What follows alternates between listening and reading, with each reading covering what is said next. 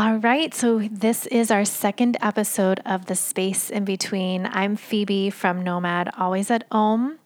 And we have this episode this week with Jessica. And she was on last week interviewing me about my space in between, where we share the journey of nOMad and how it came to be and what this space in between is all about. So stay tuned after this episode or go back and listen to it now and come back here. But yes, you definitely want to hear about that. And this week, again, this will be Jessica's story about her space in between. So she shares her journey about her life through the military and her journey through recovery and what she's doing now with nOMad. And one being an organization that we're now beginning with another nOMad teacher, Amy, and myself, Tribe. So we teach resilience, increased balance, and endurance. And this is bringing the tools of yoga to the military. And our next teacher training for the military is coming up in January at West Point. So if you are part of the military community, you could be a spouse, you could be a veteran, you could be active duty. If you're interested in bringing these tools to the community, definitely reach out and visit us over at nOMad, always at Om. You can learn about Tribe, our nOMad teacher training there, and any other offerings that we have. We have so much going on, and stay tuned after this episode, and I'll tell you a little bit more of what's happening in nOMad land. So enjoy this episode with Jessica and me. Hello, friends. So we have Jess back. Hi, everyone. So I'm not going to name this podcast yet because I'm not sure which number we're going to release it as, but we have Jess back. Jess interviewed me for the first podcast, our podcast number 1. And we have her back to share her story today. And is there anything you want to say before you dive in? No, I think I'm good. Okay. Yeah.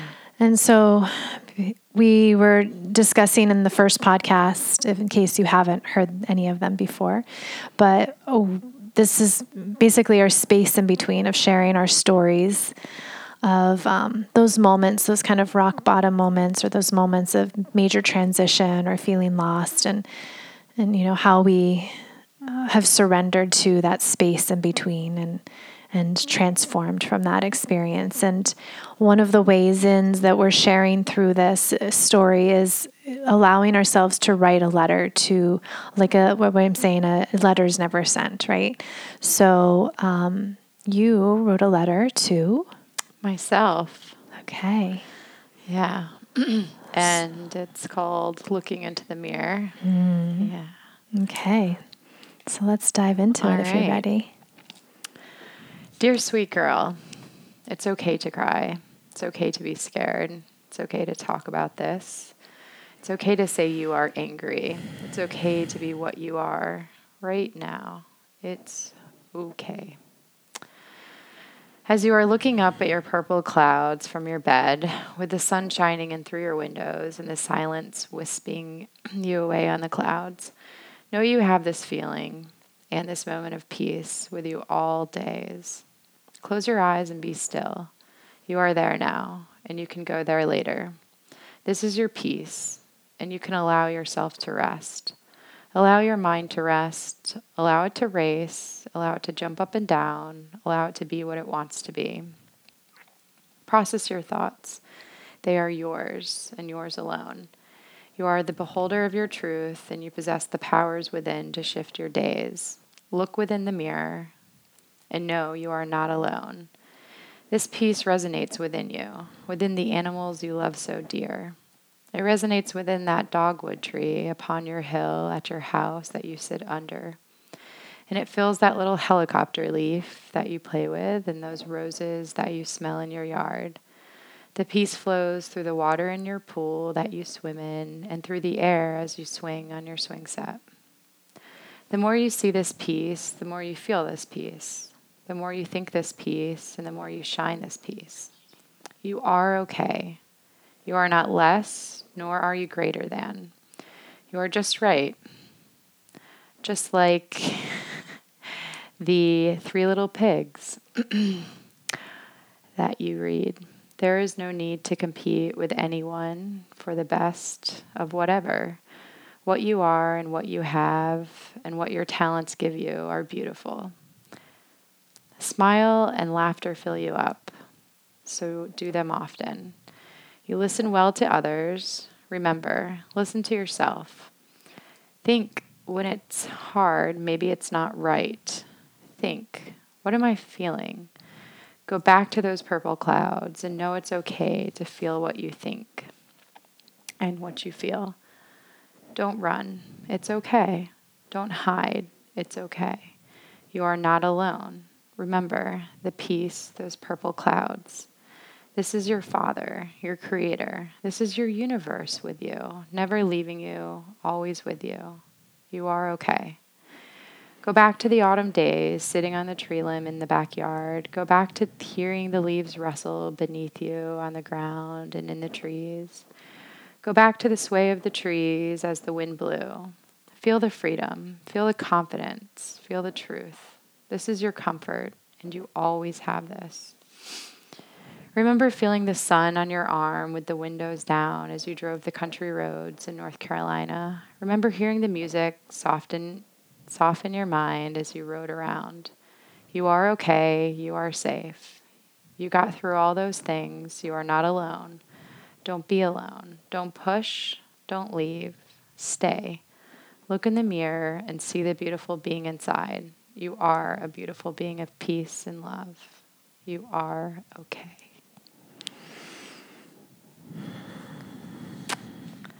Beautiful. Ode to me. So, who is this little girl? Well, I read your letter that you wrote, that you read after, basically after I had given you what I thought that I would speak about. And I recognized that, we all have these moments that we hold on to that are so impactful that the people that are involved in them may not even recognize how impactful they are in our lives. And this little girl was someone who was taking care of someone and everyone. And she had a solution then, and her solution was, well, she didn't really recognize that she had a very holistic solution at the time. But she ran away from her own feelings and she took care of other people. She tried to cradle them when things were not going right, particularly, my brother.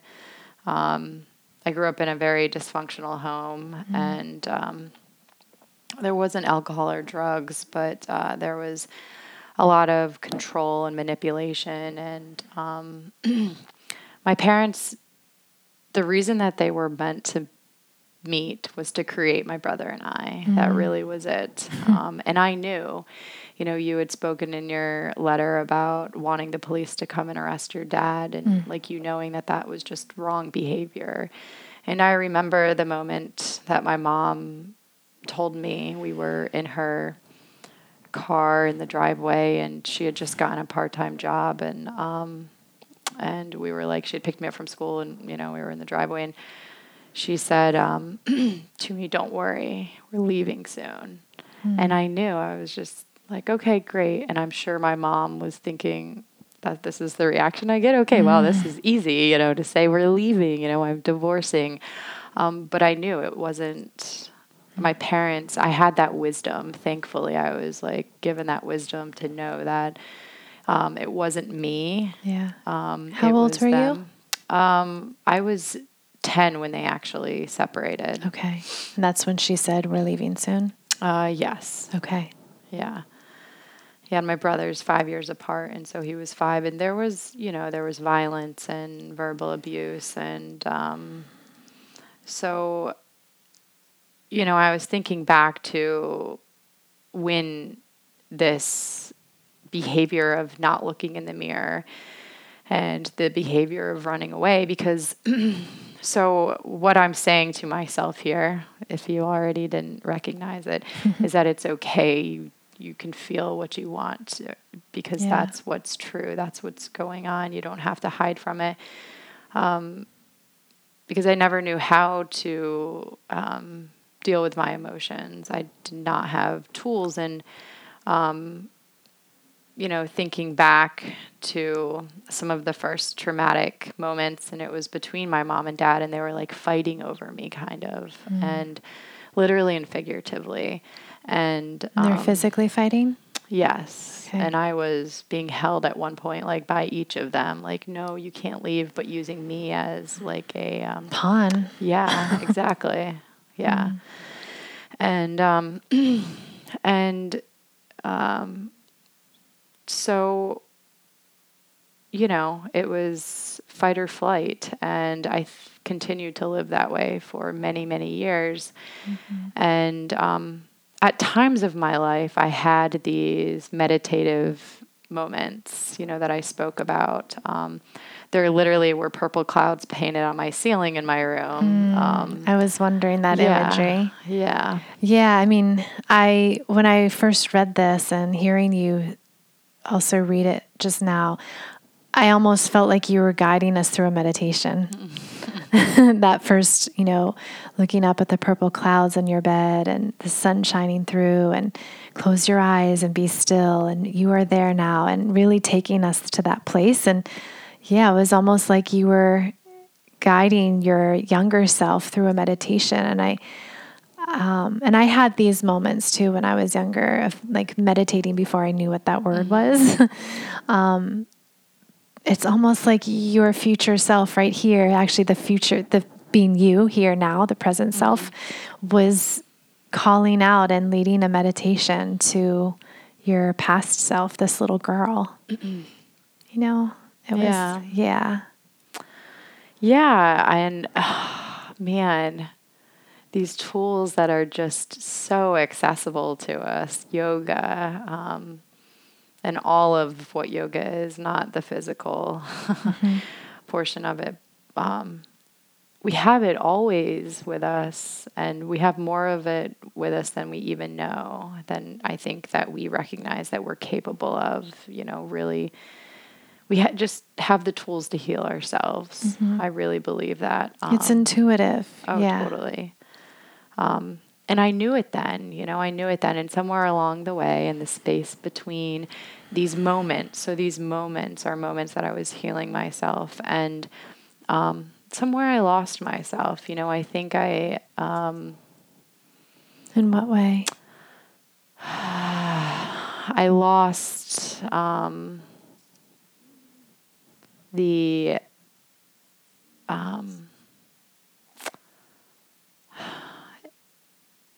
the reflection, like to be able to be still and to reflect, and to not be afraid of the silence. I think that's what I lost. I really continued moving, and going from one thing to the next, and covering, things up, and just not being able to sit. That's, how I kind of lost myself. I would go through something, whatever it was, good, bad, or indifferent, and then I never reflected on that experience and how that affected me. And I just was like holding onto a kite, and it lifted me off the ground. My feet weren't planted. I had no foundation. I was not grounded at all for many, many, many years. And do you feel like you were grounded, or not grounded rather? Was that one of your ways of survival? Well, I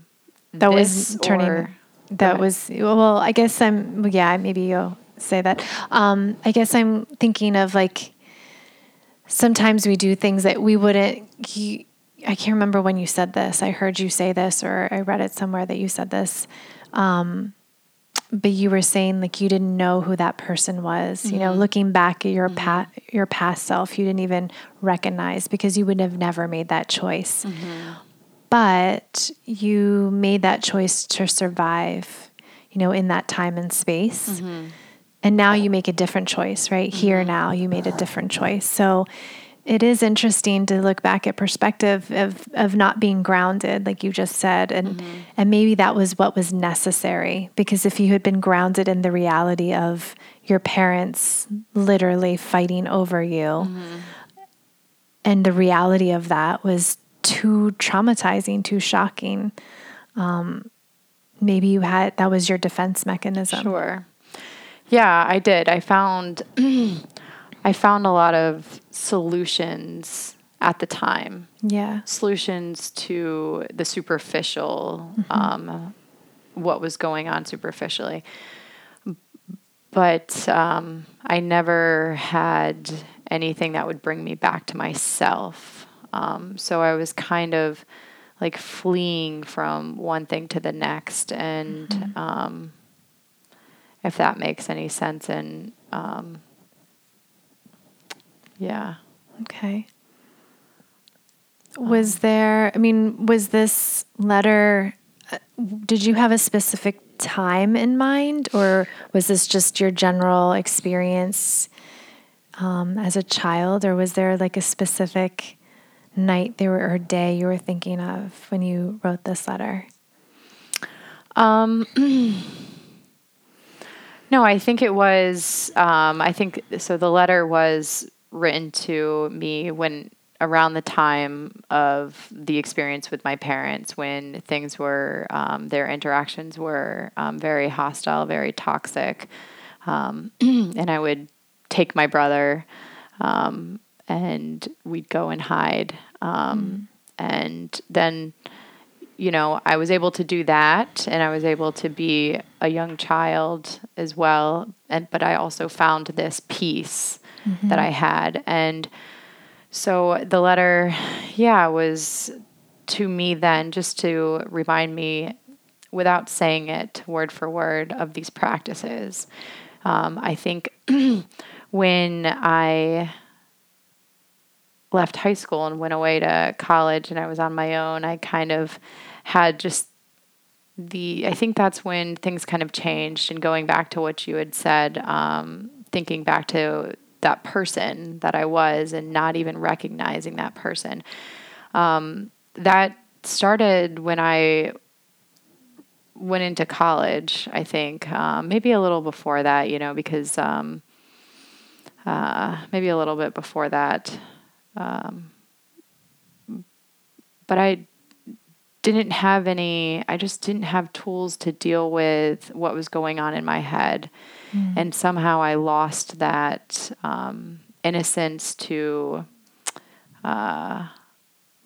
or I lost my intuition, not the innocence, but I lost that intuition. It was turned down. The volume was turned way down. Yeah, because it's been there the whole time. I mean, as you were saying before, like you were in these meditative states as a child, but it's something that we all go through. I mean, when we're a child, we know a lot. We're so intuitive. I mean, you knew, like you said, you knew when your mom said, we're going to leave here soon. You didn't react because you already knew that was to be true. You already felt that.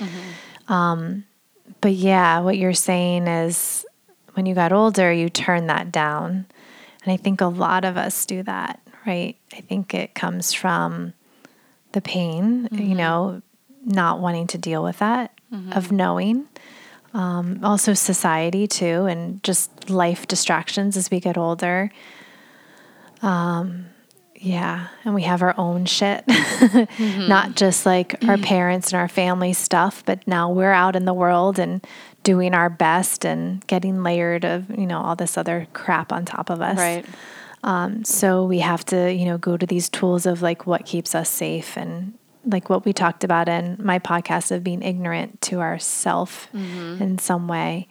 And that's a great segue to what I wanted to say. Oh, good. Yeah.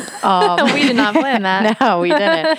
I awakened. Like I woke up, in January of slowly began to wake up in January of 2017. And really, truly, I had started a health journey a couple years prior to that. And I'll back up, but in a moment. But I began to kind of have sort of, let's say, an out about it experience looking at myself, by looking in the mirror, literally and figuratively, and seeing whoa, who is this person that is standing before me, reflecting, who is that? I couldn't believe myself. I really think so. Just a short background. Went away to college. That was 4 hours away, and my parents, bless them for all the money that they spent on me, but I spent about 2 years there and really didn't bring home any credit hours. I was just smoking a lot and doing other random college things and just not doing what I was supposed to do. So I'd come home and still dragging my feet. And anyhow, I had boyfriend, that I had a boyfriend for 4.5 years. That was completely toxic for us both, probably me more than him. But anyhow, I ended up joining the military, and that was there were a lot of amazing things that happened in the military, but then there were lots of traumas that occurred too. And throughout, did you come from a military family? Not my main unit. No, my dad or mom, not military, grandparents. Okay. And so what pulled you to the military? It was always something that I wanted to do. I went to a private Catholic school most of my life until the last 3 years. Okay. And there was ROTC in high school where I finished at a public school, and I didn't participate in it, but it was just something I'd always wanted to do. I actually had applied to the Air Force and Naval Academy and went through the process of going and ended up getting selected to their junior college. Okay. And so when I was reaching what I thought at the time was my rock bottom, which it wasn't. You had further to go. Yeah, I had further to go. Great. Yeah, I know.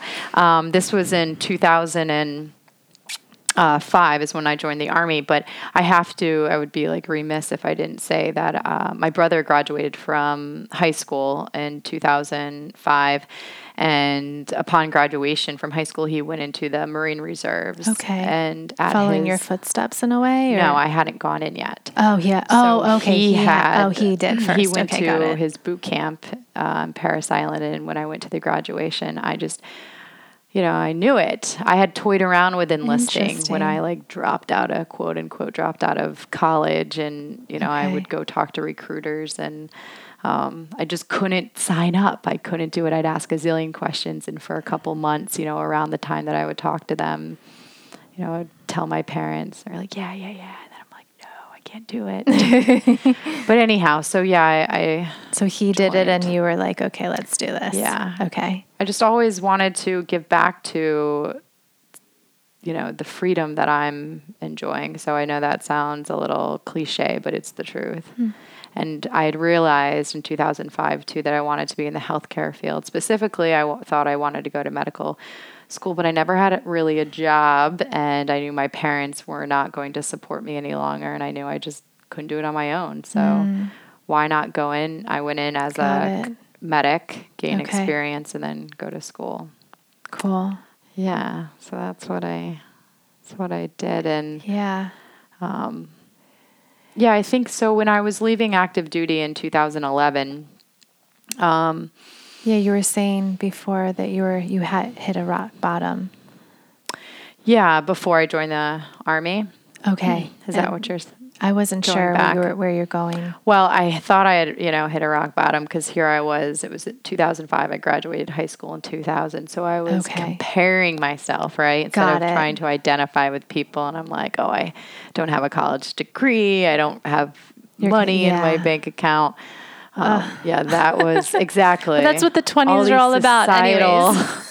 Yeah, right? Oh my gosh. It's just about messing up a But bit. I think back to that person and I'm just like, I had no regard for anyone else but myself.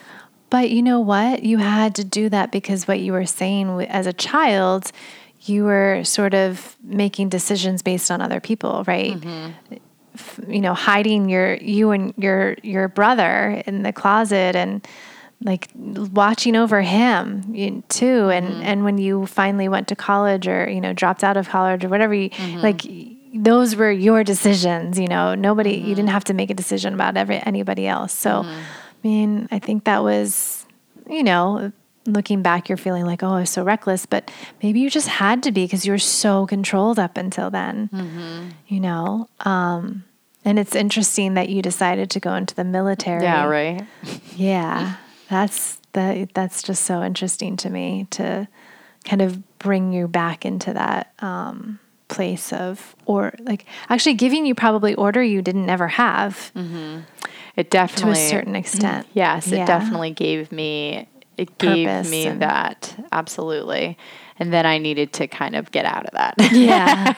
Once I, I think gained my confidence and, recognize that I can do this without, I don't need to have this establishment,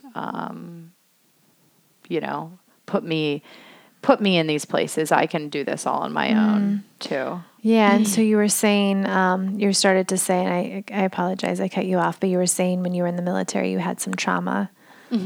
Okay. Well, yeah, I would say that, so there was trauma leading up to it too. I think, I don't know. I feel that everybody probably has trauma in their life, but so the domestic violence within my family, and then there was some sexual trauma before the military, and in the military, the traumas of being in the military life, that can be very, the man is telling you what to do.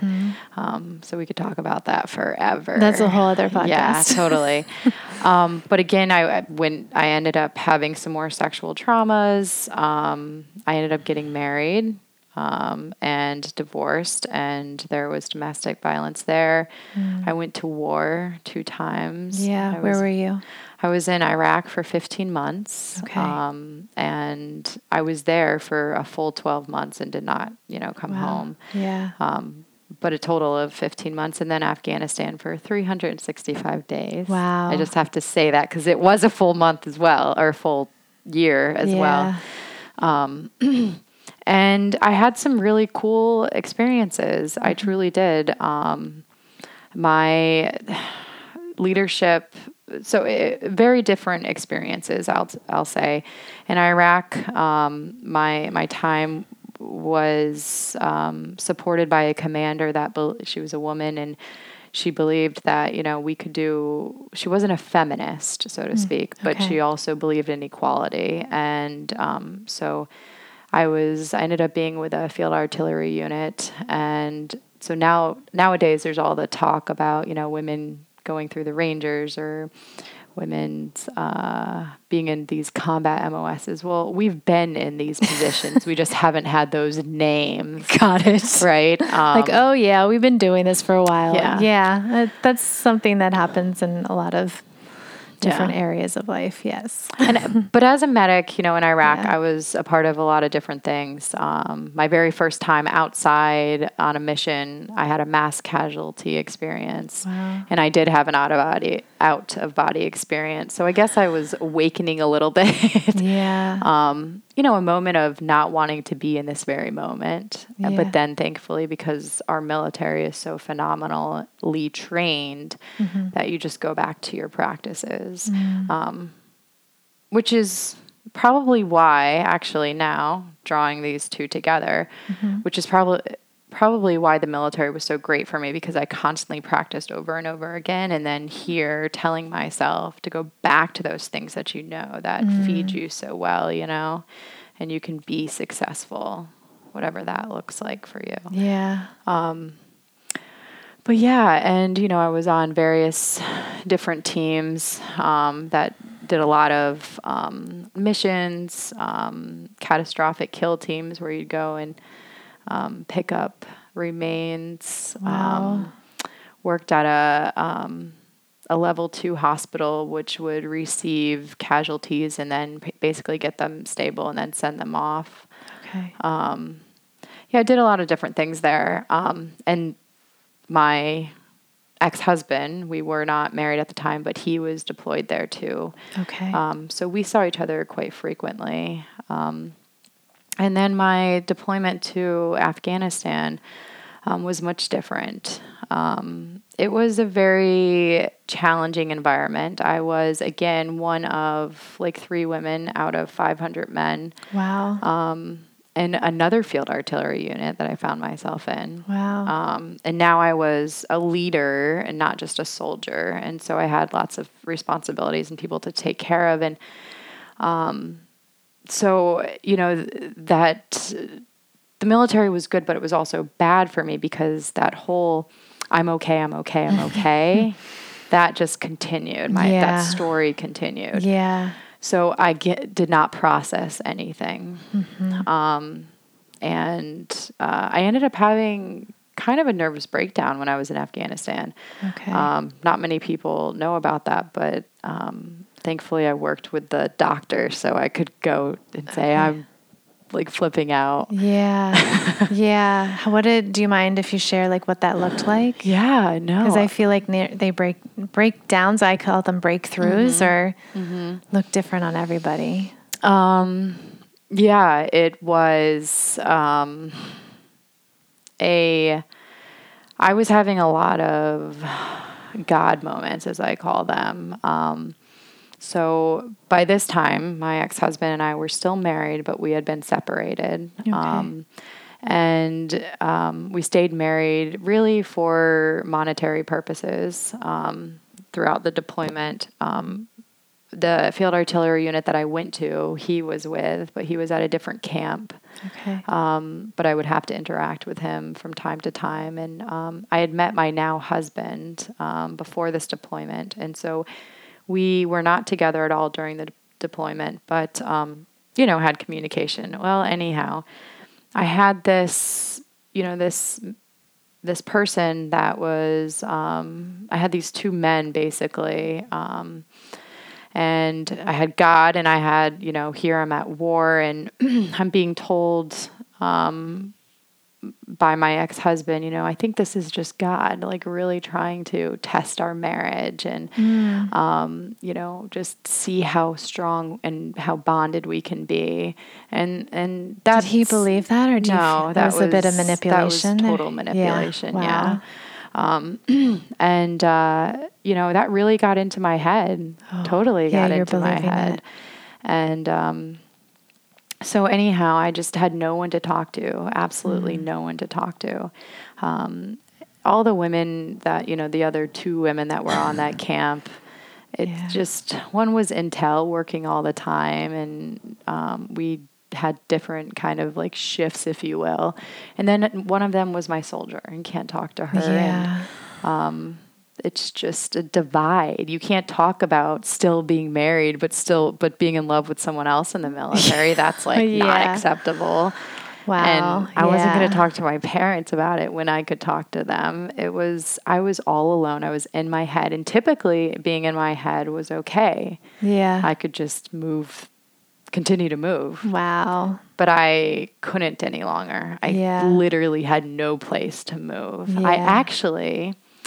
I purchased a yoga mat when I was in Afghanistan. Whoa, there are yoga mats in Afghanistan. No, I purchased it online, as I did many other things. I spent a lot of money that deployment. But yes, I purchased a yoga mat, and I didn't know yoga.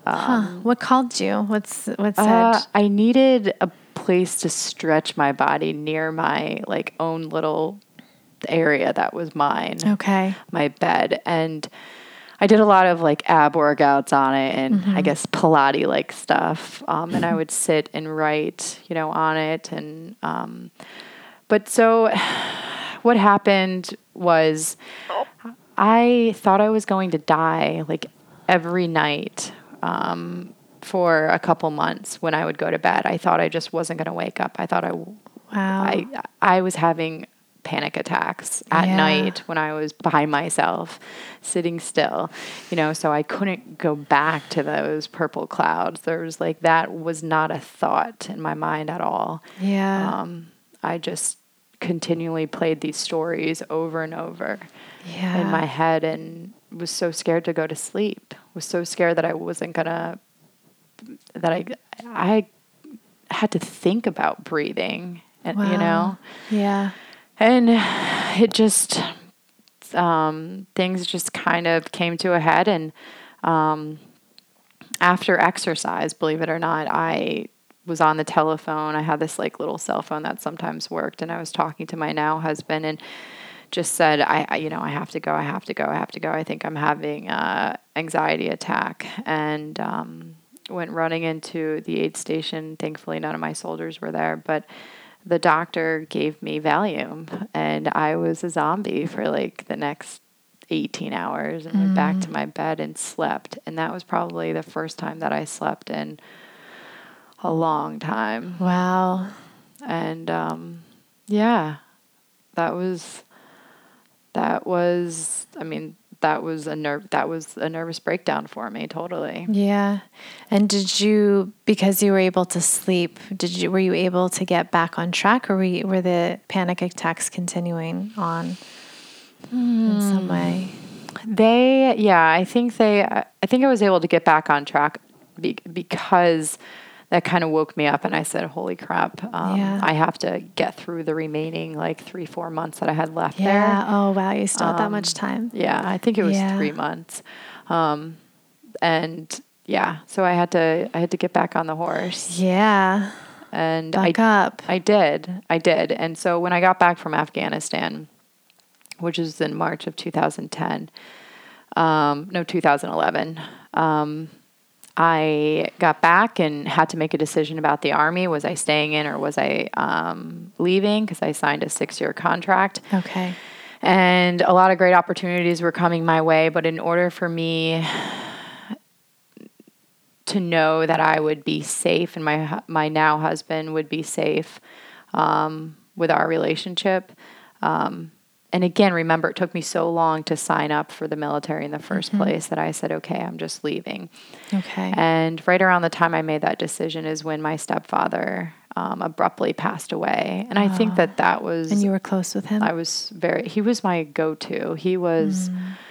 I didn't tell him about that, about the pull on my heart between my ex-husband and my now husband. What really helped me go into my nervous breakdown. I told him about a lot of other things, though. He was my person. He gave me the confidence, when I didn't have it. And he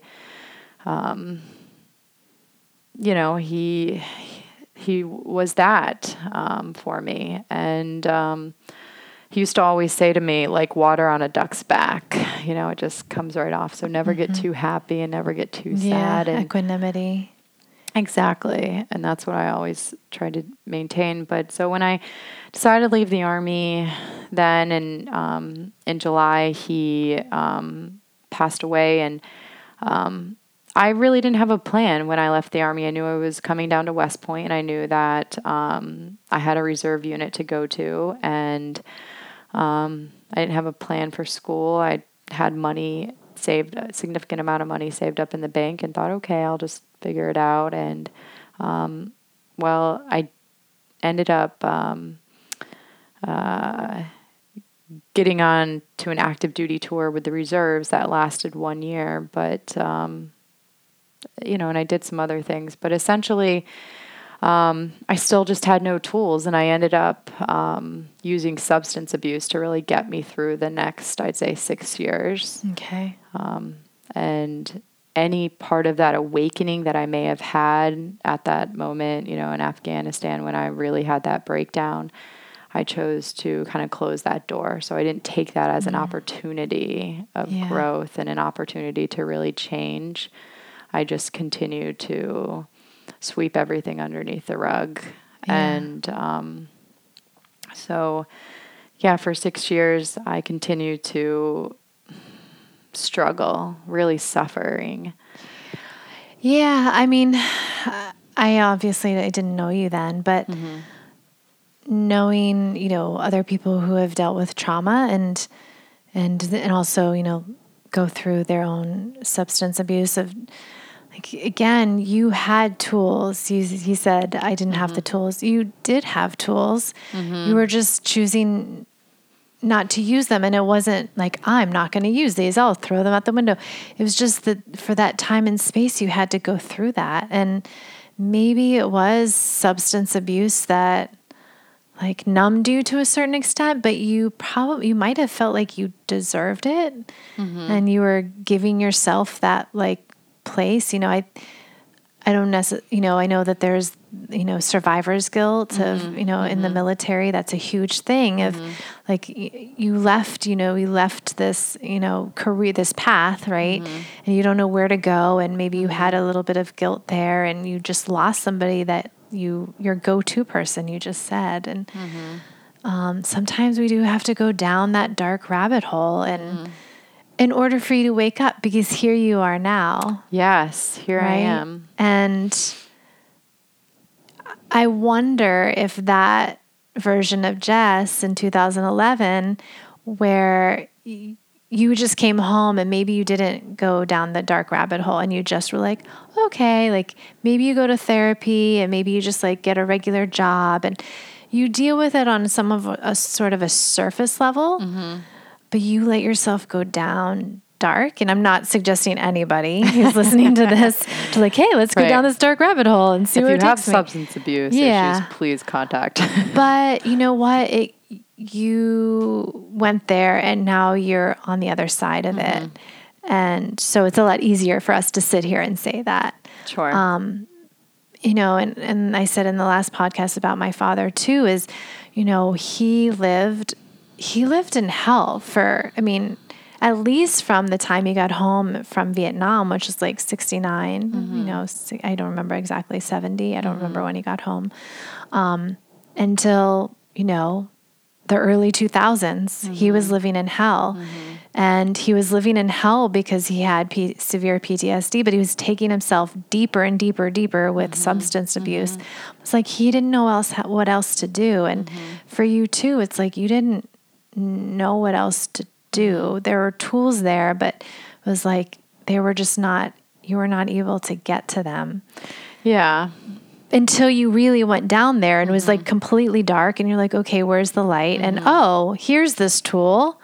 Let me take this little tool of being mindful or changing my diet or going to, meditation. What's this yoga mat that I have or whatever it is, right? These little tools were just like your nuggets, right? That were, leading you on this path. Yeah. The seeds, were starting to take you out of it. And yeah, so I think everything really is as it should be.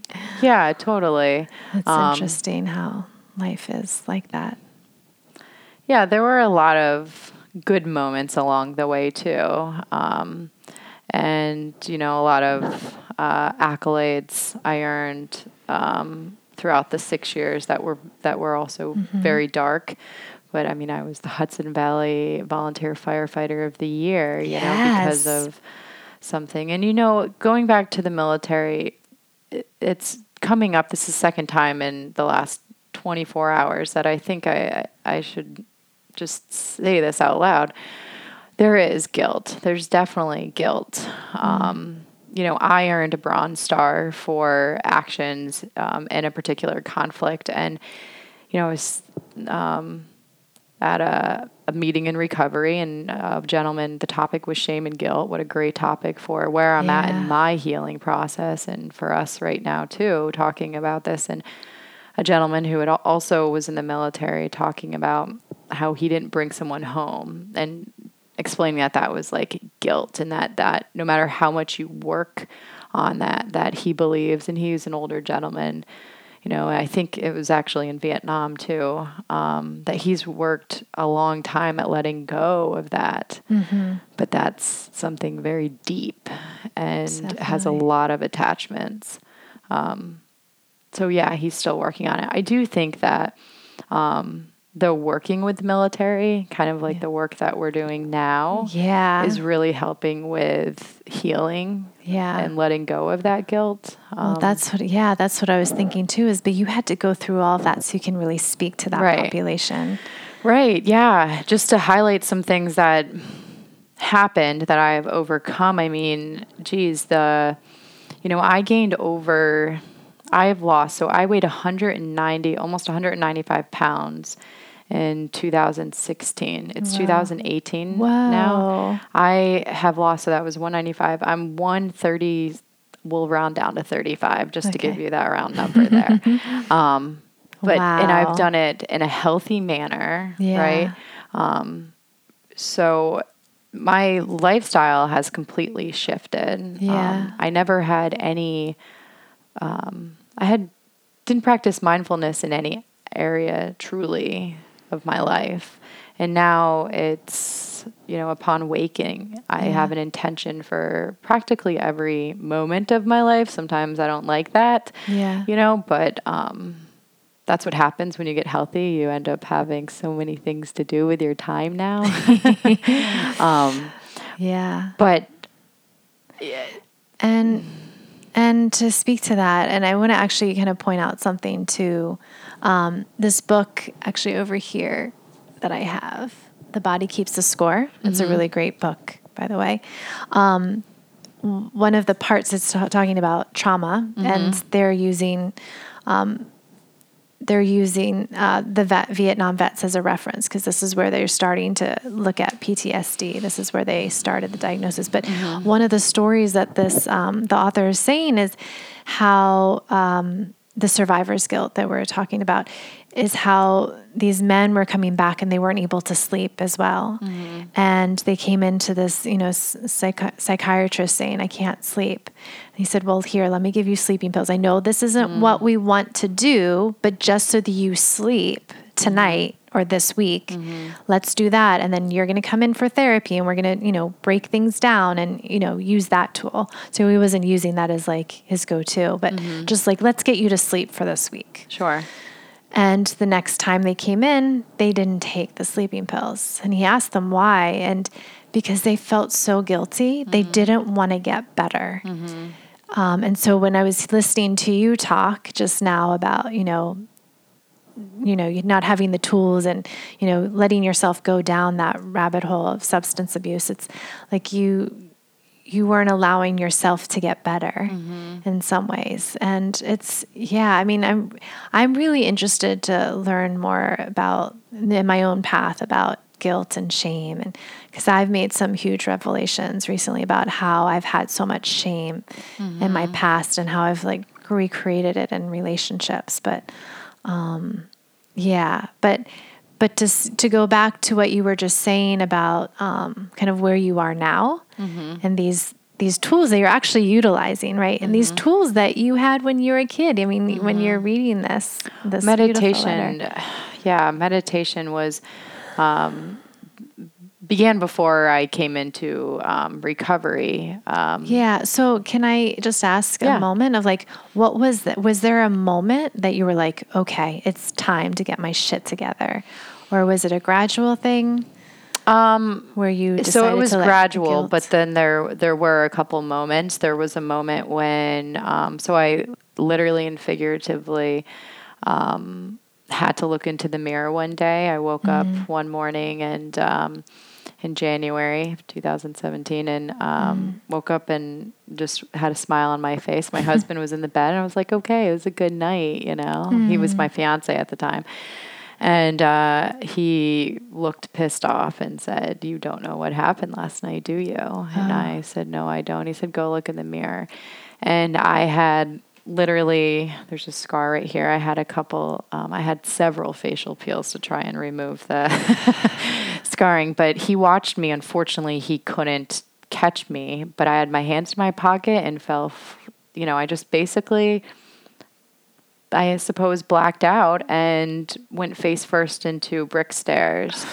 And so I started looking at myself. Wow. You literally looked in I the literally mirror. had to look into the mirror. And so it was a couple weeks later Wow. that I went into my first, my first meeting, and through Alcoholics Anonymous. And,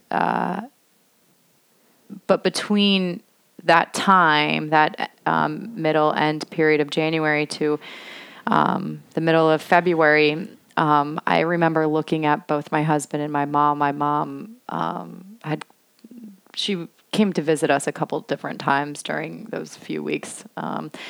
And I remember looking at them and telling them things were going to change. And my life was actually at a good point. But when I looked at them and I told them things were changing and, I'm going to do this, they were looking right through me and I could feel it. Like my words meant nothing to them anymore. And so I was looking in the mirror. I could feel that my words meant nothing. And also I was able to play it forward, to play like what was going on right in that moment. I could play it forward to see what was going to happen. And I was back in school, and I had tried to go back to school about a year and a half prior. And I was really in my disease at that time, and lots of lies and lots of manipulation. I wasn't doing what I was supposed to do. And I could see the same thing starting to happen. And I said, I cannot waste this time, this energy, this money. I can't build up these resentments and all these harms to other people anymore. Yeah. And to yourself. Exactly. Just add to the shame, Yeah. So thankfully, it was a miracle. I came into the rooms, but before I did that, like I said, I began meditating and I began going to yoga classes. And that was what really, I think that was the slow progression into recovery. I was able to go back and sit with myself, and I began liking myself again. And knowing that it's going to be okay. Yeah. I feel, going back to your letter, and we spoke briefly about this, of how you're writing this letter to a little girl, right? The little girl who's dealing with her parents being abusive. But then it shifts and it sounds like you're talking to you now. Yeah. At the end, you say, remember the feeling, the sun on your arm with the windows down as you drove through the country roads in North Carolina. I was like, wait, that little girl never drove. Right. And then you just continue to go on and don't be alone. Don't be alone. Don't push. Don't leave. Stay. Look in the mirror and see the beautiful being inside. You're a beautiful being in peace, of peace and love. You are okay. And I felt, because of, you kind of brought it to this place of you saying that to you now. And now I didn't realize what this looking in the mirror was really you looking in the mirror and seeing just the horror, you literally looked and your face was bleeding and you saw all of the trauma right there. And, not even 2 years later, you're able to look in the mirror and see this beautiful being of peace and love. Yes. Wow. I think we have to remind ourselves always to, you had talked about, like letting go of the past, but, it's important to see it too. And, it's important for me my day has to start out with truth, and it starts by looking in the mirror. Thankfully, I brush my teeth every day and night and floss my teeth. I didn't always do that, back then. So that's a ritual, self-care ritual for you. Yeah. Yeah. And just reminding myself who I am and where I am. And it's that simple to look in the mirror. No longer do I... It's simple for you now. Yes. Yeah, but it was a period of time that I wouldn't turn on the light, like figuratively and literally again. Yeah. Again, all that shame and guilt. Yeah. But had I, it's like you said, it's okay because I did use tools. I found solutions that helped me, in that moment. And I'm here now. And that's part of the reason why we're speaking here on this podcast is to anybody that's, in any of these spaces, can hear a little bit of hope. Yeah. And know that they can turn it around. For sure. And I mean, you sent me a little snippet, an audio snippet the other night, and you were saying how gratitude has made a huge change in your life. Do you want to speak on that a little bit? Yes.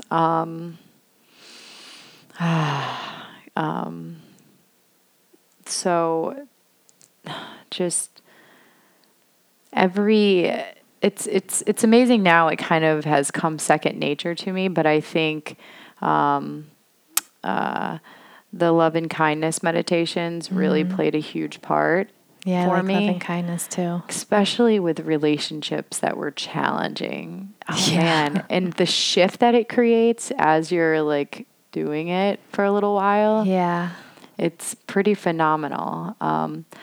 But yeah, I'm just so thankful that I look up now and I see, wow, look at these mountains that I live in, and I'm so grateful for everything that I have. I really, truly am. I take the moment to watch my dogs play and it fills me up with joy and, anything. I love the food that I put into my body and having so many wonderful people around me, finding comfort in, the nOMad tribe, finding comfort in recovery in that community, finding comfort in, other veteran organizations, and just knowing that really, if I need anything, I can simply reach out. And so I think having gratitude has allowed me to understand as well that it's okay to ask for help. Because I thought for a long time, well, I was told I had to be strong. And I was like, I was patted on the back for being strong. Yeah. And that, I've heard, I was the same in a lot of ways of, there's something, and I said this, I think I spoke to this on my podcast about my story of like, there's something of like, oh, I got this. And there's, this like, oh, don't worry. Like there's chaos in my life. I've got this, but it's not giving you permission to not be strong. And especially when people who love you pat you on the back and say, you're so strong, because now you were just, maybe there was a time that you just wanted to crumble and that person, before you could say it, patted you on the back and said, you're so strong. And that took away that permission. And I don't know if you've experienced that, but I certainly have. Absolutely. Of having these moments of thinking, oh, maybe this is the day. Maybe this is the day I'm going to break down and be vulnerable in front of this person. But they said that I'm so responsible and they admire me. And I was like, oh, I can't do it today. I don't want to break their heart. And there's like this whole thing of shame right there too, of like, oh, I can't let them down. It's so interesting. Yeah.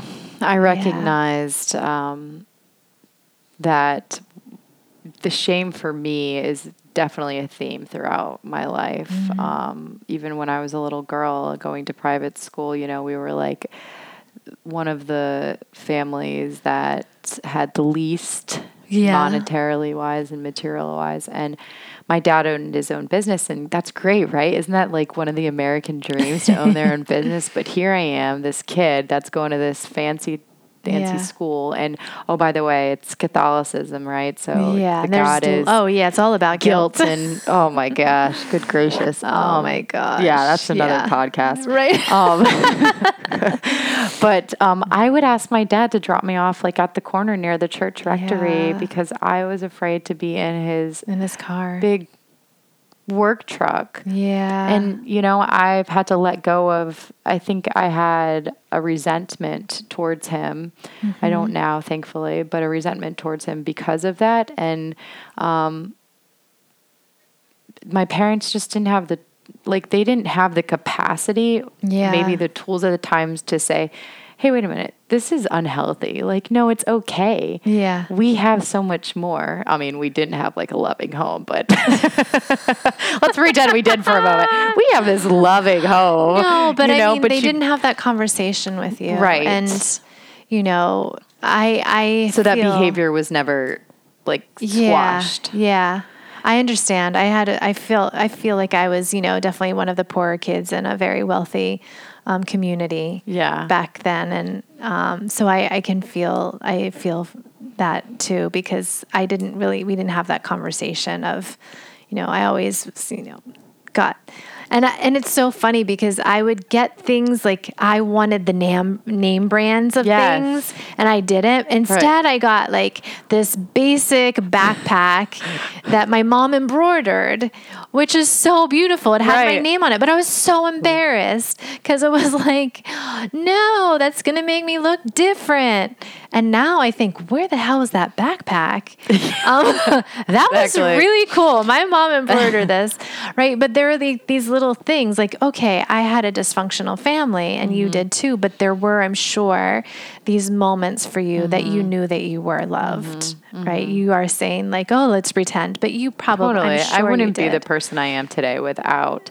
Yeah. You had some sort of foundation, but and I actually wrote this down when I was listening to you talk. And this is something I want to explore too, being in the spaces in between, but you were talking about a paradox and these like this personality of your parents, like knowing that they loved you, yet they did these kind of horrible things, right?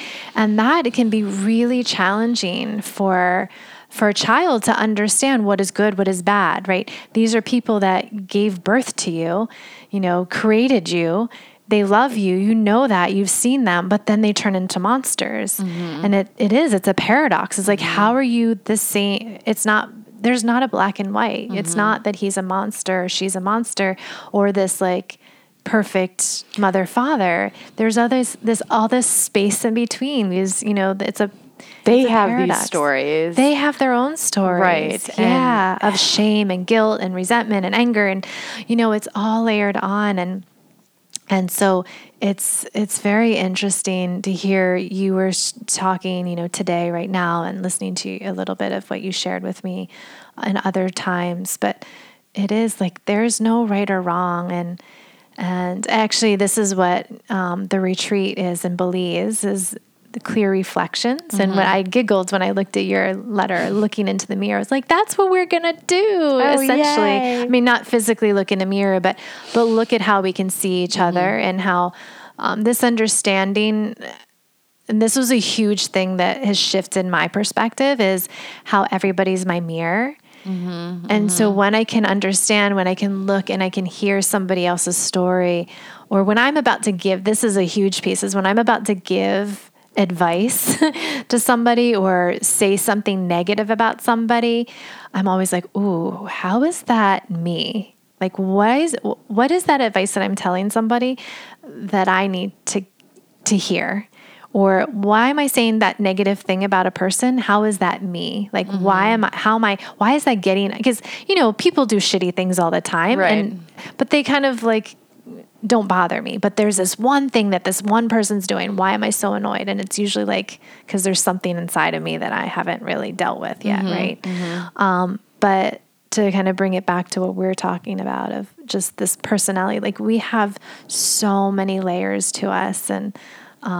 And I wrote a blog post just recently about shame too. I don't know if you saw it, but I talk about like when I was younger, I had a mirror in front of me and a mirror behind me in the bathroom, and I'd always like look to see all these different, when you see it bounces back. Yeah. And I was like, I want to see all of me, all of the possibilities, and I feel like sharing each other's stories, we get to explore that too, like finding ourselves within other people's stories. Yeah, that's beautiful. Yeah. So, do you have other things to share?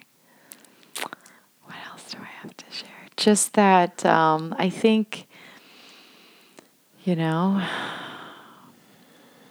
it's good to feel emotion. It really is. And it's good to ask the questions about, okay, what is this that I'm feeling? Being curious. Yes. Yeah. And it's fear, but what is it really? What am I scared about? Yeah. You know, because so sometimes, like with my PTSD, and when it was very much on the surface, very active, I guess, I'd act out in anger, but really I was scared. And what was I scared of?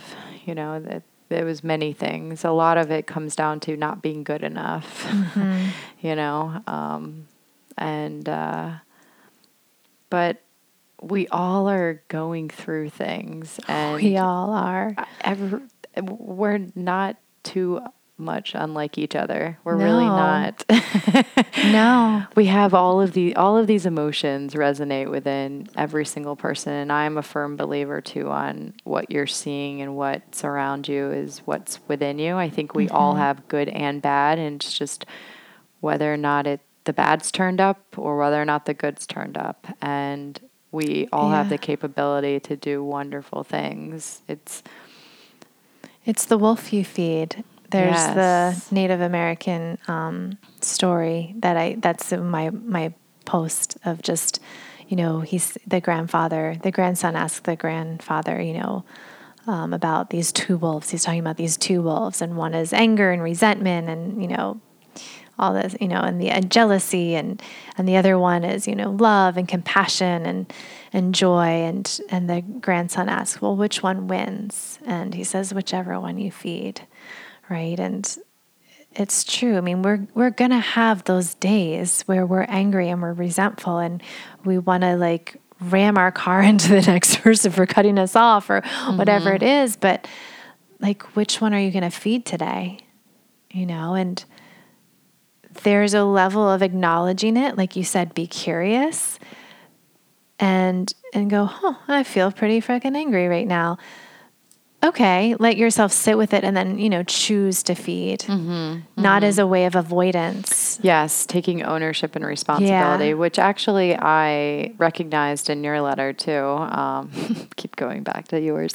It's all connected. Your letter is my letter. My letter is your letter.